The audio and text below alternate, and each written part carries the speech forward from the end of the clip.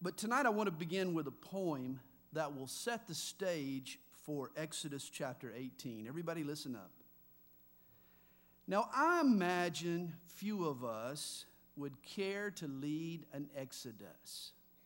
With all their problems, hopes, and fears, a wandering for 40 years.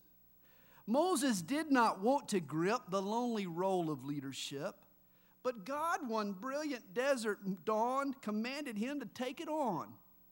And feeling he could ill afford to disobey his living Lord, he acquiesced to his request and gave the job his very best. No enterprise will long survive whose leader works just 9 to 5. So Moses, being in his prime, began to work some overtime. His office soon became the site of meetings nearly every night. It wasn't long before he'd scoff at any thought of taking off. With so much work that must be done, he hadn't time for play or fun, nor could he laugh, relax, or frolic. Why, Moses was a workaholic. Now, men with hefty power drives are seldom heroes to their wives. The man who leads a busy life has little time for home or wife. Spouses do not have a yen to join in praising famous men. They give such success a cool reception, and Zipporah, she was no exception. The placid Moses whom she'd married was tired, edgy, tense, and harried. And she suspected he was very ready for a coronary. And so she felt 'twas time she had a little chat with Mom and Dad. She journeyed where her parents dwelt and told her folks just how she felt. I didn't want a bed of roses when I agreed to marry Moses. I know it takes a lot of gall to accept a holy call, but Moses, as you clearly see, has time for God and not for me. I cry myself to sleep at night. Tell me, do you think that's right? Well, it caused her parents great distress to see their child's unhappiness. And Jethro, dear Zipporah's dad, was more than just a trifle mad. The time, he thought, is overdue to teach that chap a thing or two. Jethro's temper rankled raw as he sought to find his son-in-law. But then he saw to his dismay how Moses spent the working day. People came from far and near in hopes of catching Moses' ear. No problem was too small to mention. They brought them all to his attention. The sheer amount of people who were waiting for an interview caused Jethro then to feel quite dizzy. My son-in-law is much too busy. I think I'll play a bit of Cupid. That man's not mad, he's just stupid. And so I'm happy to relate, Jethro told him to it straight. Whoever said you were commanded to run this country single-handed, you know you're just the protege of God who rests the seventh day. Why, you've become, this is very odd, more indispensable than God. This schedule you are keeping will put you to bed in Ulcerville, and that's a price we can't afford. So get some help, thus saith the Lord. So under Jethro's gentle nudges, Moses chose some able judges and discovered to his glee they did the job as well as he. There's ample help for any task once we have the sense to ask. Well, in chapter 18 of the book of Exodus, Moses' father-in-law Jethro gives him a lesson on priorities in time management and delegation and organization. You remember in the midst of the battle with the Amalekites, Aaron and Hur were an invaluable help to Moses, helping him hold up his hands. And God was teaching Moses through that he would never be able to do it all himself. All spiritual leadership can be taxing. Pastors and church leaders have a big job to do. And to be successful, we all have to learn to prioritize and to involve others in the work.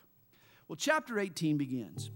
And Jethro, the priest of Midian, Moses' father-in-law, heard of all that God had done for Moses and for Israel, his people. Again, the news had gotten around even to Midian, that the Lord had brought Israel out of Egypt. Then Jethro, Moses' father-in-law, took Zipporah, Moses' wife, after he had sent her back with her 2 sons, of whom the name of one was Gershom. For he said, I have been a stranger in a foreign land. And of course the word Gershom means stranger. And the name of the other was Eleazar, for he said, the God of my father was my help and delivered me from the sword of Pharaoh. Eleazar means helper or comforter. And Jethro, Moses' father-in-law, came with his sons and his wife to Moses in the wilderness, where he was encamped at the mountain of God. And this is the first time that we learn that Zipporah was not with Moses during the time of the Exodus. Apparently, he had sent her back to her family sometime prior to the Exodus from Egypt, the parting of the Red Sea and so forth. Why he did that and exactly when he did that, we don't know. Well, verse 6 tells us. Now he had said to Moses, I, your father-in-law Jethro, am coming to you with your wife and her 2 sons with her. So Moses went out to meet his father-in-law, bowed down and kissed him. And they asked each other about their well-being, and they went into the tent. And Moses told his father-in-law all that the Lord had done to Pharaoh and to the Egyptians for Israel's sake, all the hardship that had come upon them on the way, and how the Lord had delivered them. Then Jethro rejoiced for all the good which the Lord had done for Israel, whom he had delivered out of the hand of the Egyptians. And Jethro said, Blessed be the Lord who has delivered you out of the hand of the Egyptians and out of the hand of Pharaoh, and who has delivered the people from under the hand of the Egyptians. Now I know that the Lord is greater than all the gods, for in the very thing in which they behaved proudly, he was above them. Now, you remember that each plague that God brought upon the Egyptians was designed to show his superiority over a particular one of their idols. For example, the Nile was considered sacred. So what did God do? He defiled it with blood. Frogs were sacred. They worshiped frogs. So God said, okay, you want frogs? I'll give you frogs. And they had more frogs than they could imagine. I mean, they had so many frogs, they almost croaked. Over and over, each of the plagues was designed to teach the people God's superiority over their gods. They worshiped the sun. So what did God do? He orchestrated an eclipse right in the middle of the day. I mean, the sky went dark. God had showed his superiority.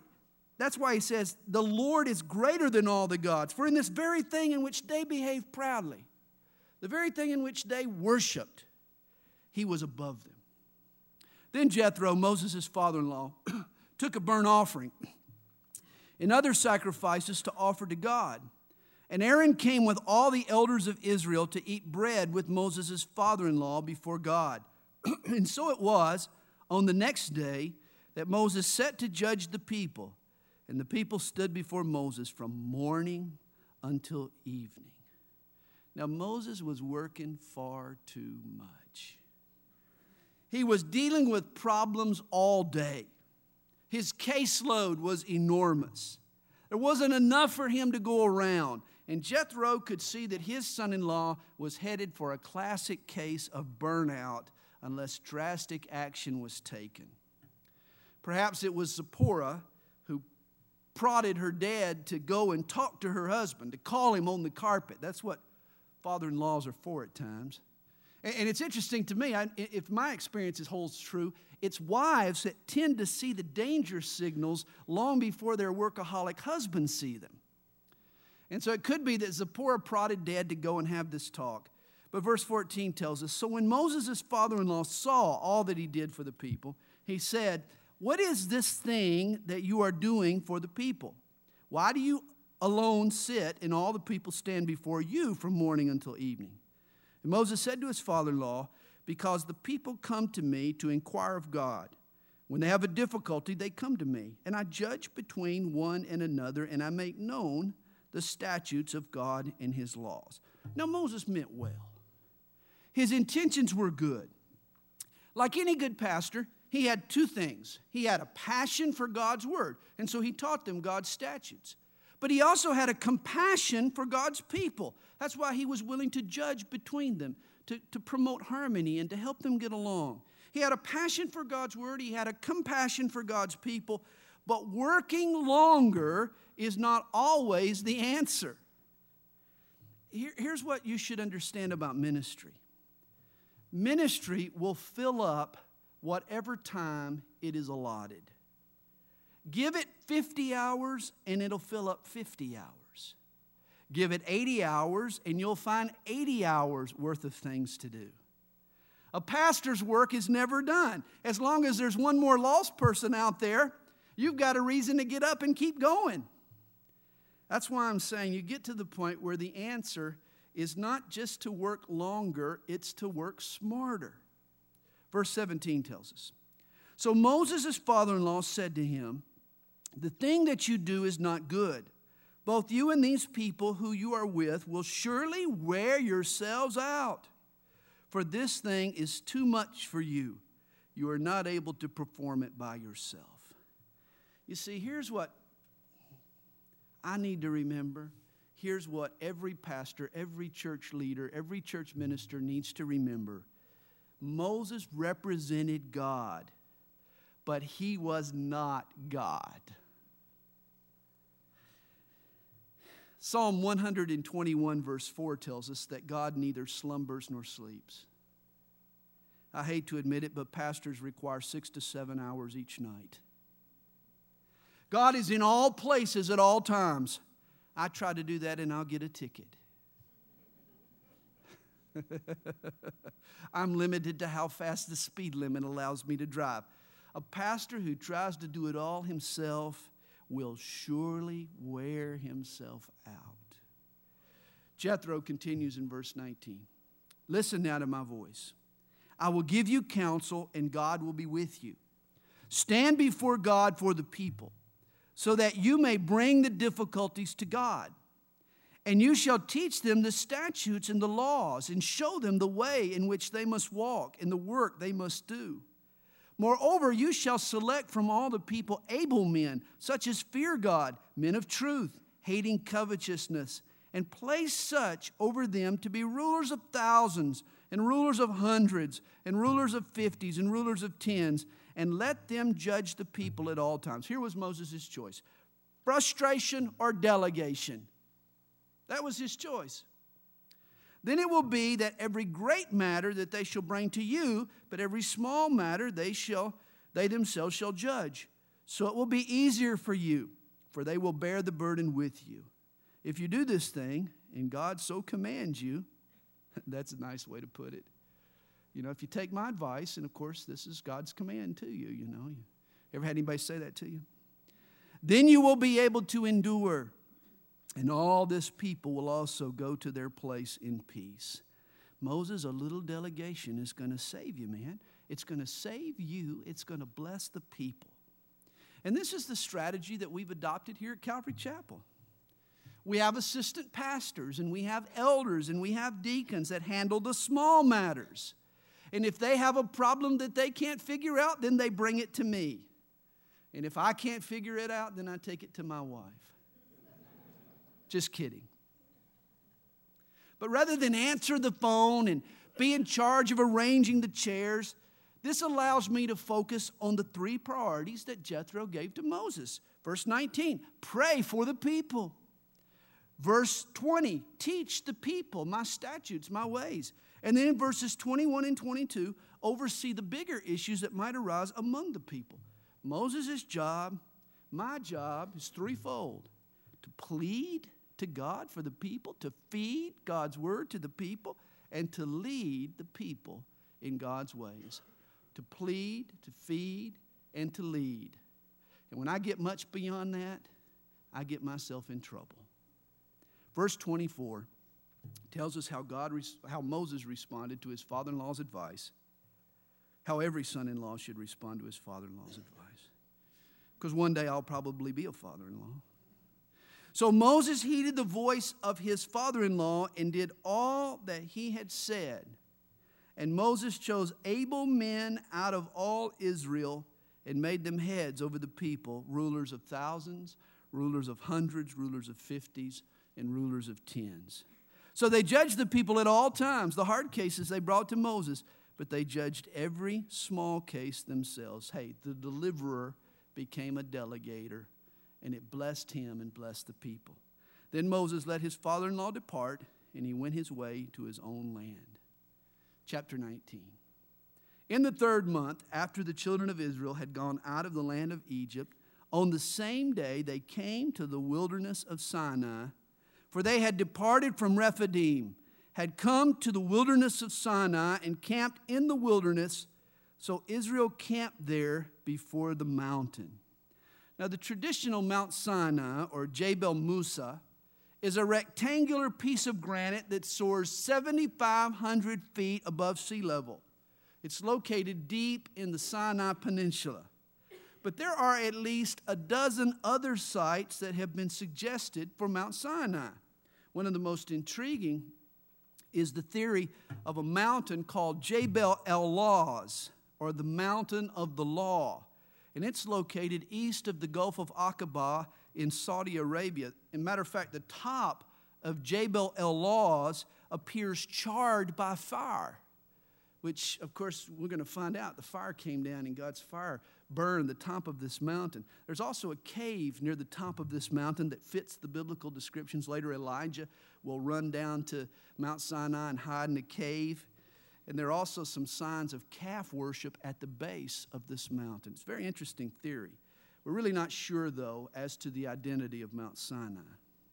Verse 3, and Moses went up to God, and the Lord called to him from the mountain, saying, thus you shall say to the house of Jacob and tell the children of Israel, you have seen what I did to the Egyptians.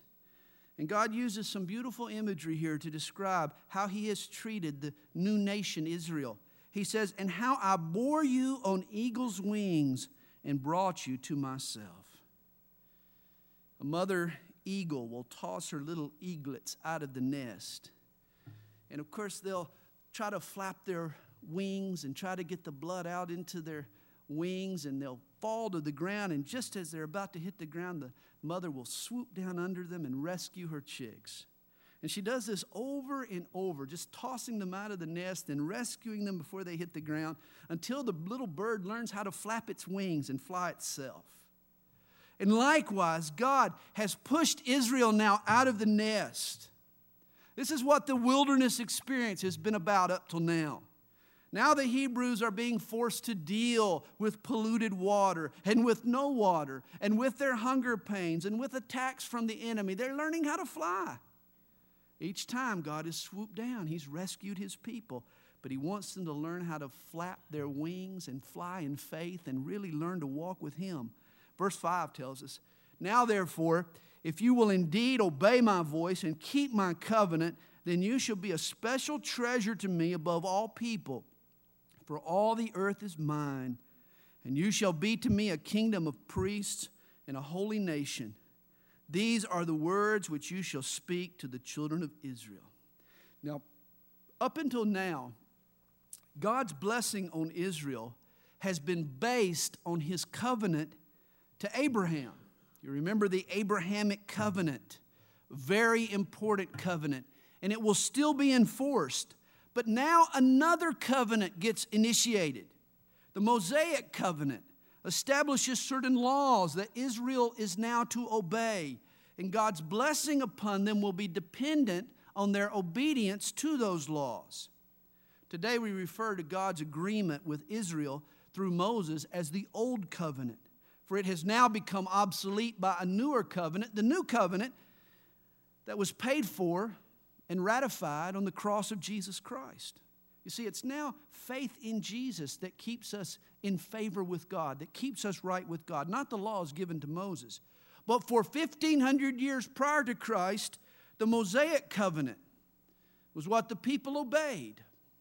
Their obedience to the covenant was what brought the blessing of God upon them. The Mosaic covenant benefited the Hebrews, and it created for them some spiritual sensibilities. It developed them spiritually. And we too can learn a lot by understanding the law's requirements. So Moses came and called for the elders of the people and laid before them all these words which the Lord commanded him. Then all the people answered together and said, all that the Lord has spoken we will do. So Moses brought back the words of the Lord, of the people, to the Lord. They agreed to live by God's laws. Verse 9. And the Lord said to Moses, behold, I come to you in the thick cloud, that the people may hear when I speak with you and believe you forever. So Moses told the words of the people to the Lord. Then the Lord said to Moses, go to the people and consecrate them or dedicate them today and tomorrow, and let them wash their clothes, and let them be ready for the third day. For on the third day the Lord will come down upon Mount Sinai in the sight of all the people. The glory of the Lord is going to appear to them in a physical, visible form. The glory is going to hover over the mountain peak. All the people are going to see it. And by this visible manifestation of God's presence, the people are going to recognize that God has come and God is speaking to Moses. Verse 12. Now you shall set bounds for the people all around, saying, take heed to yourselves that you do not go up to the mountain or touch its base. In other words, God tells Moses to rope off the mountain. You know, like Augusta National, where they rope off the fairways and around the greens and you can't get into the sacred area. They're supposed to rope off the mountain where you can't get up and touch the mountain. None of these Hebrews are allowed on the slopes. And here's why. For whoever touches the mountain shall surely be put to death. Understand, God is so holy that for a sinful human being, apart from God's grace, to touch God, he would die instantly. He could never touch God's presence and live apart from God's grace. The only person that will be allowed on this mountain will be Moses. Death is the penalty for walking onto the mountain. And here's how the penalty is to be executed. Verse 13. Not a hand shall touch him, but he shall surely be stoned or shot with an arrow, whether man or beast, he shall not live. Don't get near that mountain. When the trumpet sounds long, they shall come near the mountain. Now God invited the Hebrews near the mountain, but they were to watch their step. They were not allowed on the mountain. They were required to keep a distance. And so Moses went down from the mountain to the people and sanctified the people, and they washed their clothes. And he said to the people, be ready for the third day. Do not come near your wives. Then it shall come to pass on the third day in the morning that there were thunderings and lightnings and a thick cloud on the mountain, and the sound of the trumpet was very loud, so that all the people who were in the camp trembled. Now, God loved these people. And he made them this grace-filled promise back in verses 5 and 6, that they would be a special treasure to him above all other people, that they would be a kingdom of priests, that they would be special to God. What a grace-filled promise. But notice their initial reaction here to God's glory. It's fear. Notice they trembled before this mountain. Verse 17 tells us, and Moses brought the people out of the camp to meet with God, and they stood at the foot of the mountain. Now Mount Sinai was completely in smoke, because the Lord descended upon it in fire. Its smoke ascended like the smoke of a furnace, and the whole mountain quaked greatly. And when the blast of the trumpet sounded long and became louder and louder. Now it's early in the morning.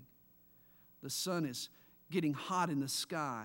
God overshadows this mountain with this thick cloud of his glory. And then he sets the summit of the mountain on fire. It looks like an erupting volcano. Underneath this cloud, it's like a solar eclipse. All you can see is the fire burning on top of the mountain. And suddenly this huge chunk of granite starts to rumble and shake under your feet. And then a blast from a trumpet grows louder and louder. And that's when Moses spoke and God answered him by voice. Now imagine on top of all of that, suddenly you hear the Almighty speak in an audible tone. They heard his voice. How would the voice of God sound? Ever thought about that? On that day, there was no need to quiet your spirit to hear the voice of God. There was no need to listen to with the ears of your heart. There was no subtle communication at Mount Sinai. Spiritual sensitivity was not required. God is about to sound out His law for every ear to hear in a loud and in an audible tone. Verse 20. Then the Lord came down from Mount Sinai on the top of the mountain, and the Lord called Moses to the top of the mountain, and Moses went up. And the Lord said to Moses, "Go down and warn the people, lest they break through to gaze at the Lord, and many of them perish. Also, let the priests who come near the Lord consecrate themselves, lest the Lord break out against them." But Moses said to the Lord, "The people cannot come up to Mount Sinai, for you warned us, saying, 'Set bounds around the mountain and consecrate it.'" And Moses, I think, is underestimating the people's stupidity.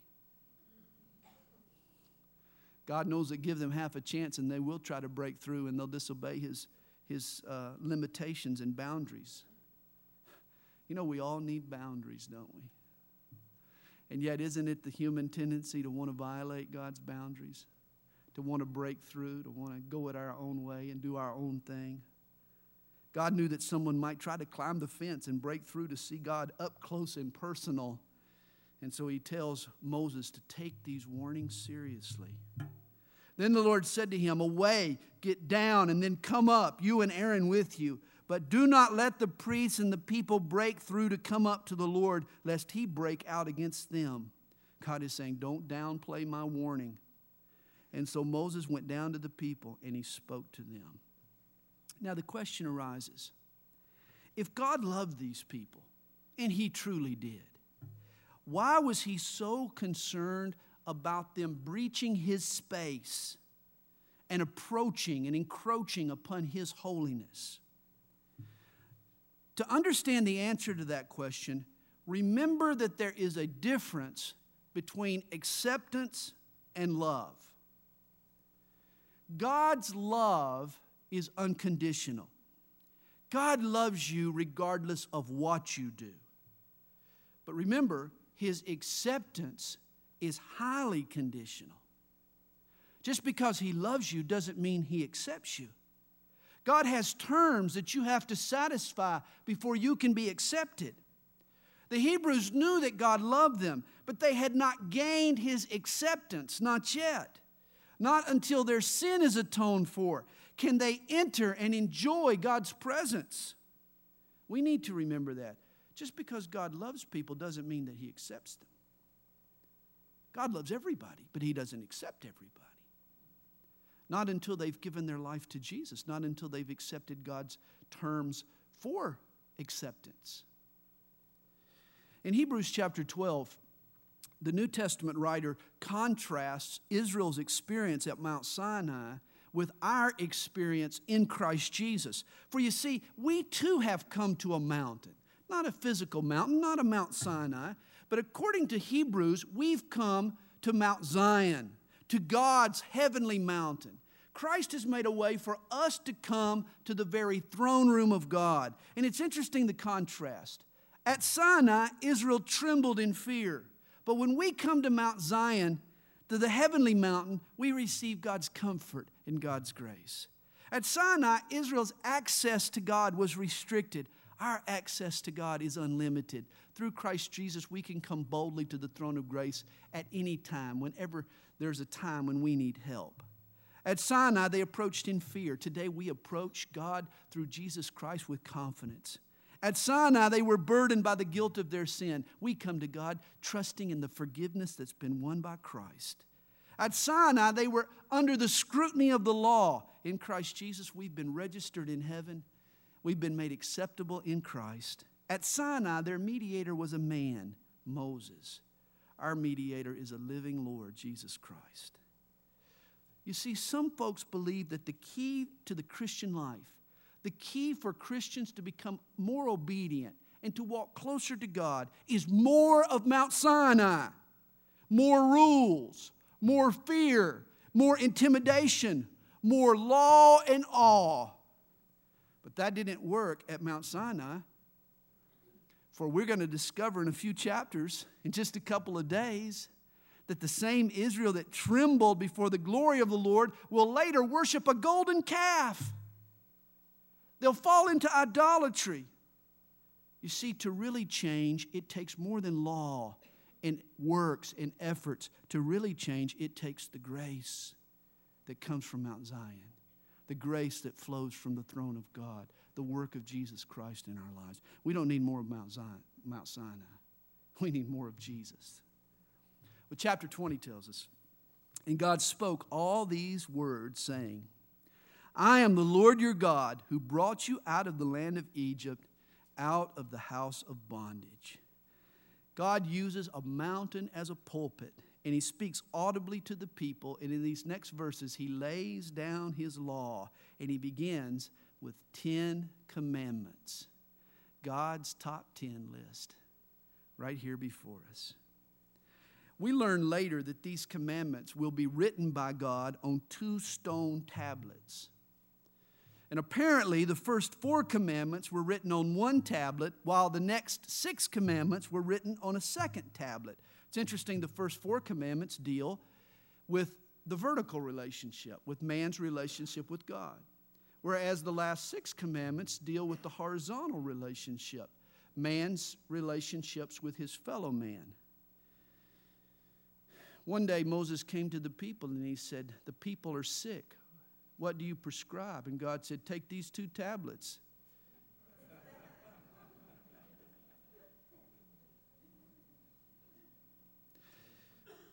There are folks who believe that God wrote the 10 commandments on the heart of the first man, Adam. They constitute what we call conscience. But when Adam sinned, his conscience was defiled and wrecked, and the eternal standard was defaced. And so, God comes at Mount Sinai now to restate his moral code, this time to literally put it in stone.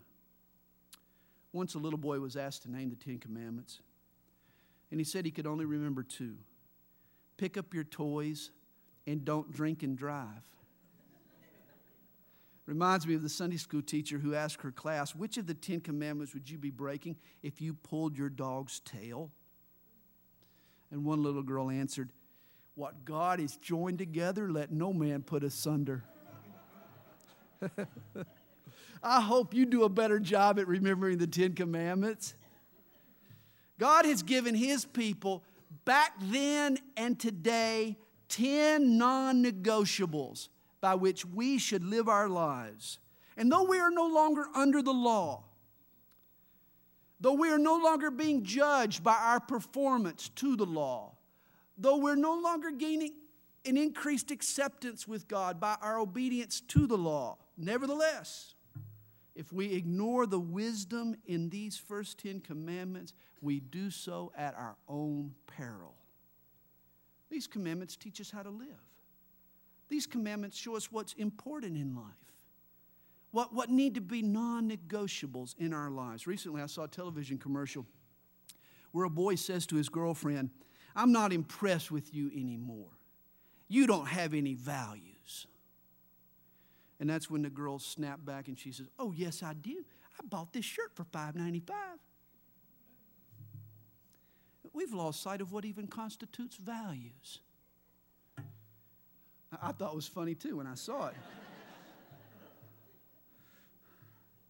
Here's what concerns me about people today. Where are our convictions? Where are our standards? Where are the non-negotiables on which we're going to stand and not back down? Morality, guys, is not a guessing game. Right and wrong do exist. God's truth is absolute. A customized morality that serves our selfishness is not part of God's plan. God wants there to be things that we can count on as true. God wants there to be solid ground on which we can stand. And we find it right here with these 10 commandments. Well, verse 3 begins them. You shall have no other gods before me. Now, in Western nations today, most people are too sophisticated to have little golden statues on their mantle or Buddhas sitting over in the corner of their living room or whatever. And yet that doesn't mean that we're immune to idols. You know that. You can make a god out of anything. You can make an idol out of gold, or an idol out of sports, or an idol out of entertainment, or an idol out of another person. You can have your idol sitting in your driveway. You can wash and wax it each week. Anything that rivals our love for God becomes an idol. D.L. Moody once said, "You do not have to go to heathen lands today to find false gods. America is full of them. Whatever you love more than God is your idol.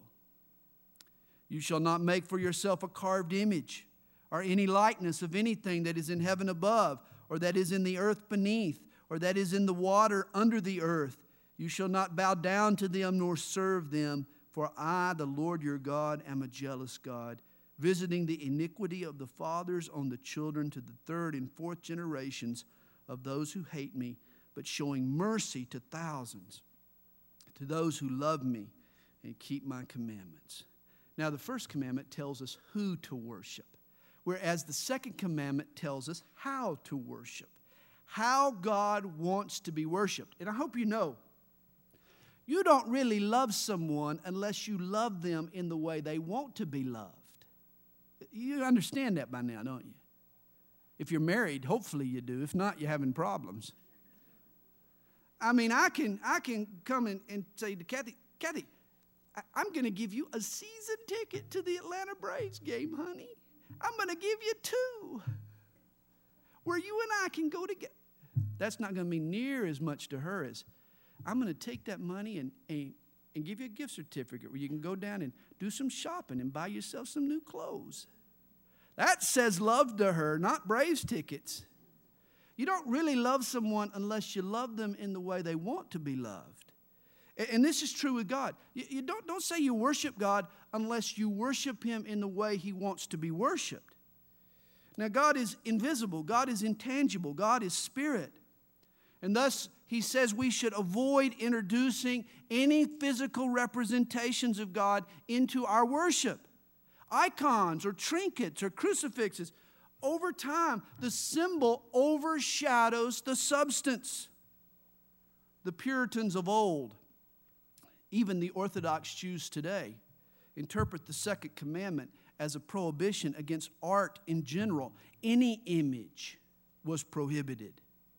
Of course, if this is so, God broke His own commandment, for later He'll commission men to embroider cherubim in the curtains that hung in the tabernacle. He'll also place 2 golden cherubim on top of the ark. It took skill to make those works of art.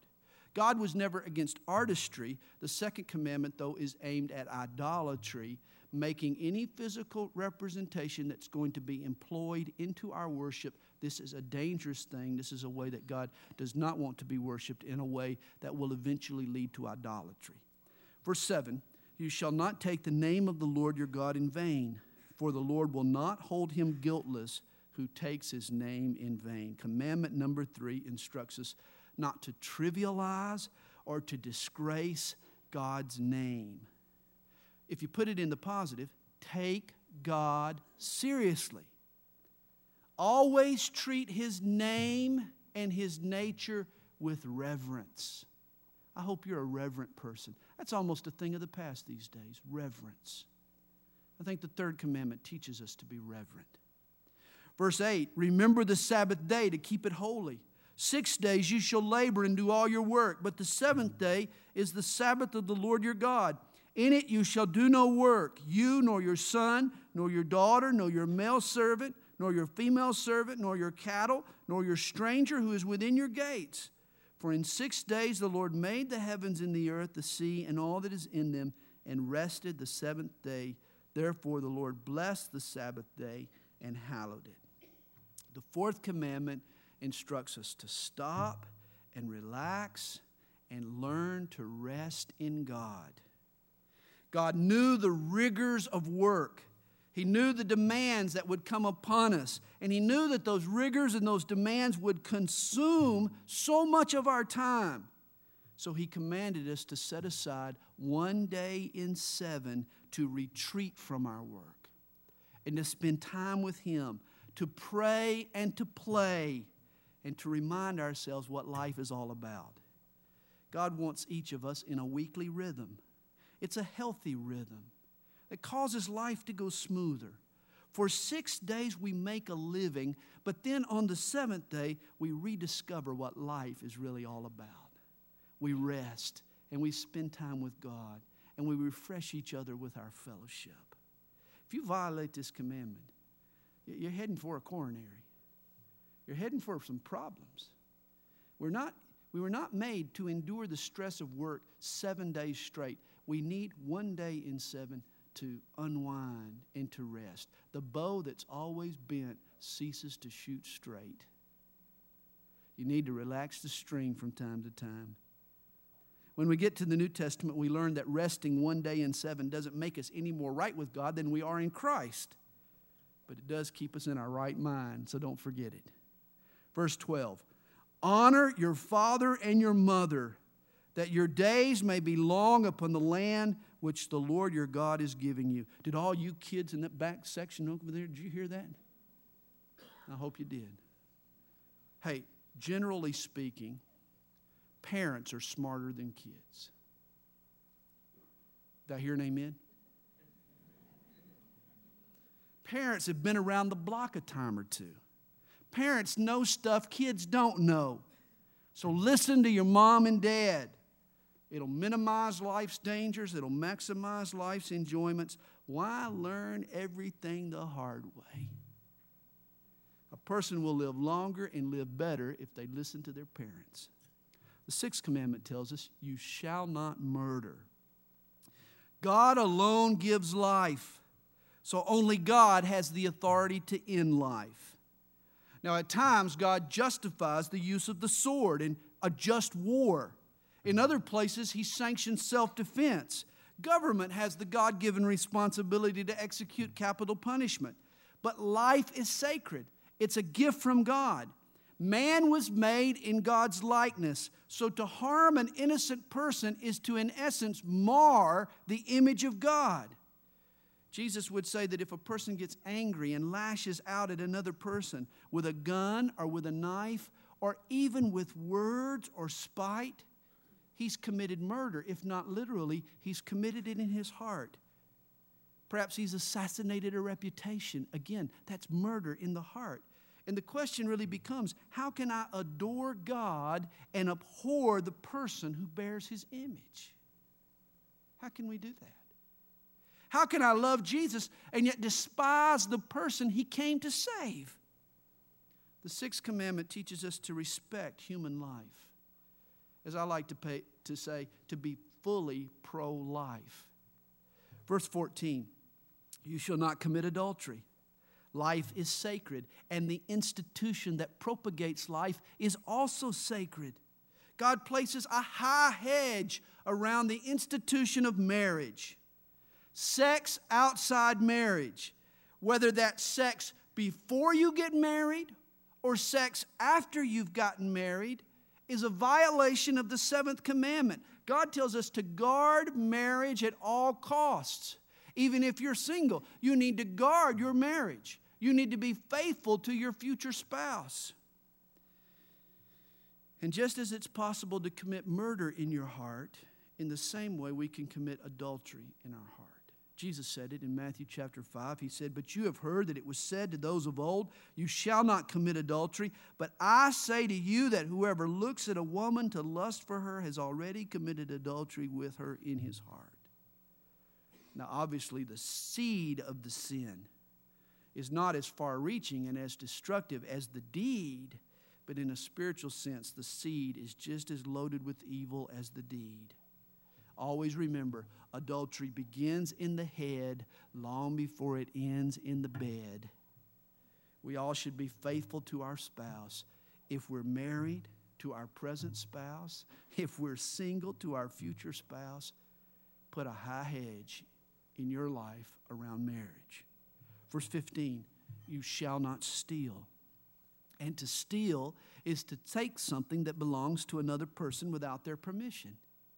It includes burglary and shoplifting and employee theft and music and software piracy. Yeah, it does. And deceptive advertising and not returning stuff that you borrowed? And the most insidious form of theft, stealing from God, which we do when we don't give Him our tithe, according to Malachi. The world says, what is mine, I'll keep it. The thief says, what's yours is mine, I'll take it. But the Christian says, what is mine is God's, and I'll share it. Notice the progression in these 10 commandments. The 6th affirms the sanctity of life. The 7th upholds the sanctity of marriage, the institution that propagates life. Now the 8th protects the sanctity of private property, the stuff used to sustain life. In its rawest form, to steal another person's property is to prohibit them from meeting their needs and to kill them by a slow death. God wants us to be givers, not takers. Verse 16, you shall not bear false witness against your neighbor. Now the 9th commandment instructs us to be truth tellers, to be men and women of our word. I hope this is a non-negotiable in your life, that you're going to be a person of your word. You see, every society is held together by honest communication. If I can't trust what you say, then it's impossible for us to have a meaningful relationship. Business breaks down. Marriage becomes mute. The courts become dysfunctional. And notice again the progression. Murder robs us of life itself. Adultery destroys the institution that propagates life and protects it. Theft takes away resources that are used to sustain life. And slander robs us of the reward of a great life because it destroys a good reputation. And the 10th commandment, verse 17. You shall not covet your neighbor's house, even if it's brand new in a subdivision with swim and tennis, and it has a full basement and a 3-car garage and stainless steel appliances. Don't covet your neighbor's house. You shall not covet your neighbor's wife, even if she comes and gets the mail in her negligee and sunbathes in the driveway wearing a bikini. You shall not covet your neighbor's wife. You shall not covet your neighbor's male servant, the guy your neighbor hires to spray the weeds and mow his grass. Boy, I wish he'd come over and do that for me. You shall not covet your neighbor's female servant, the girl from Maid Brigade who comes once a week to clean her house for her. Boy. You shall not covet your neighbor's ox or his new John Deere riding mower with that cup holder right there on the side there. I've seen that thing. And you shall not covet your neighbor's donkey, even if it's a sport utility donkey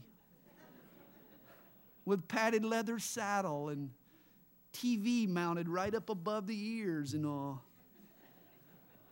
Hey, this commandment more than any other reveals the sinful core in every human heart. It's never enough, is it? What we got is never enough, is it? Oh, we're fine. We're just fine until our neighbor gets one. Whatever that one happens to be. And then suddenly, we've got to have that same. Oh, I can't live without that. We can't be one-upped, can we? In Romans 7, verse 7, Paul said that it was this commandment that convinced him of his own sinfulness. He realized how selfish he truly was. God wants us to be contented with Him, contented with His blessings, contented with the things that He's provided for us. And He wants contentment to characterize our lives. Don't let a constant selfishness and craving for more characterize your life. Well, verse 18 says, now all the people witnessed the thunderings, the lightning flashes, the sound of the trumpet, and the mountain smoking. Next time I teach on this, I'm going to bring the special effects with me. And when the people saw it, they trembled and they stood afar off. Then they said to Moses, you speak with us and we will hear, but let not God speak with us lest we die. I mean, Israel was so intimidated by God's glory and greatness and goodness that they preferred to deal with Moses, not with God.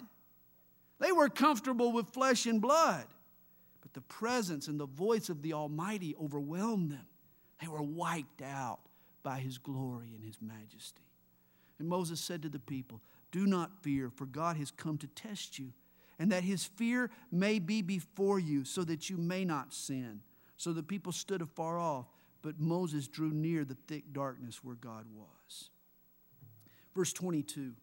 Then the Lord said to Moses, "Thus you shall say to the children of Israel, you have seen that I have talked with you from heaven. You shall not make anything to be with me, gods of silver or gods of gold, you shall not make for yourself. An altar of earth you shall make for me, and you shall sacrifice on it your burnt offerings and your peace offerings, your sheep and your oxen. In every place where I record my name, I will come to you, and I will bless you. And if you make me an altar of stone, you shall not build it of hewn stone, or of carved and chiseled and finished stone. It had to be raw, natural stone. He says, for if you use your tool on it, you have profaned it. In other words, when you build an altar, don't make it flashy.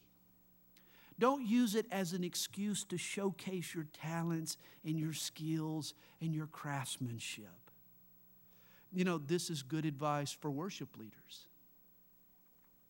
Worship is not a time to show off musically or to play, in an extravagant kind of a way that attracts attention to yourself. Yes, worship leaders need to play skillfully, but a worship leader never tries to steal the glory from the one who's being worshiped. We need to bring to God an earthy altar, not a ornate, flashy kind of a thing. Make sure that God gets the glory, not the worship leader. Verse 26, nor shall you go up by steps to my altar, that your nakedness may not be exposed on it. The priests would wear these flowing robes, so if they walked up a flight of stairs, if the altar was raised on the platform, if there were steps leading up to the altar, and they were wearing these long flowing robes, then the people that were sitting down underneath them, they might see underneath their robe. That would not be good. And that's why we have a rule on the worship team. Nobody ever wears short pants on the worship team. You always wear long pants, no short pants. If I can't wear short pants, you can't wear short pants.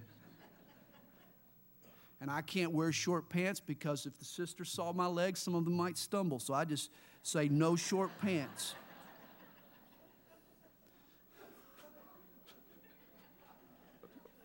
I couldn't even say that with a straight face. A ground level altar, that's what was needed. That would protect the priest's modesty and the people's perception. But again, notice the instructions for the altar fit God's plan for salvation. For there are no steps to God. There are no steps to God. Jesus is our altar. And He meets us right where we're at, just as we are. And He doesn't come plated with gold. Jesus wore no heavenly royal robes while on earth. Jesus was an earthy altar, wasn't He? He was born of humble human means. And just as the Messiah was depicted in the Old Testament, Jesus was a stone, but not a stone cut out with human hands, not a stone of human effort. According to Daniel, He was a stone cut out without hands. In other words, nothing about our salvation has anything to do with us. It all has to do with God and God's grace. And notice the set of instructions. Notice the first set of instructions that are given to the Hebrews after the Ten Commandments deal with the construction of an altar. This is so important. It's as if God knows that they'll never be able to keep these 10 commandments, especially the spirit of the commandment. And so what does God do? He says, I know you're going to break these commandments, so the very first thing I'm going to do is to talk to you about an altar, because you're going to have to make some sacrifice, and you're going to have to ask for forgiveness. You see, God didn't give us these commandments thinking they would make us good. Just the opposite.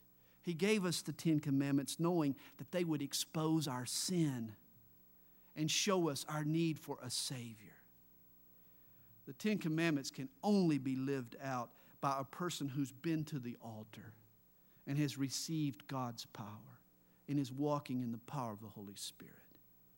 The Ten Commandments teach us how to love God, the first table of the law, and teach us how to love each other, the second table of the law. But it's only after we've come to Jesus that God puts that love in our hearts and enables us to live out these commandments. And so, always remember, the first thing God instructed them on after He gave them the commandments was how they would fix things once they broke them. He talked to them about an altar. And we have an altar where all our sins have been forgiven, where the blood of Jesus has washed us clean and made us whole. I trust you'll live at that altar this week, and you'll walk in Christ and walk in faith. And there we have Exodus chapter 20.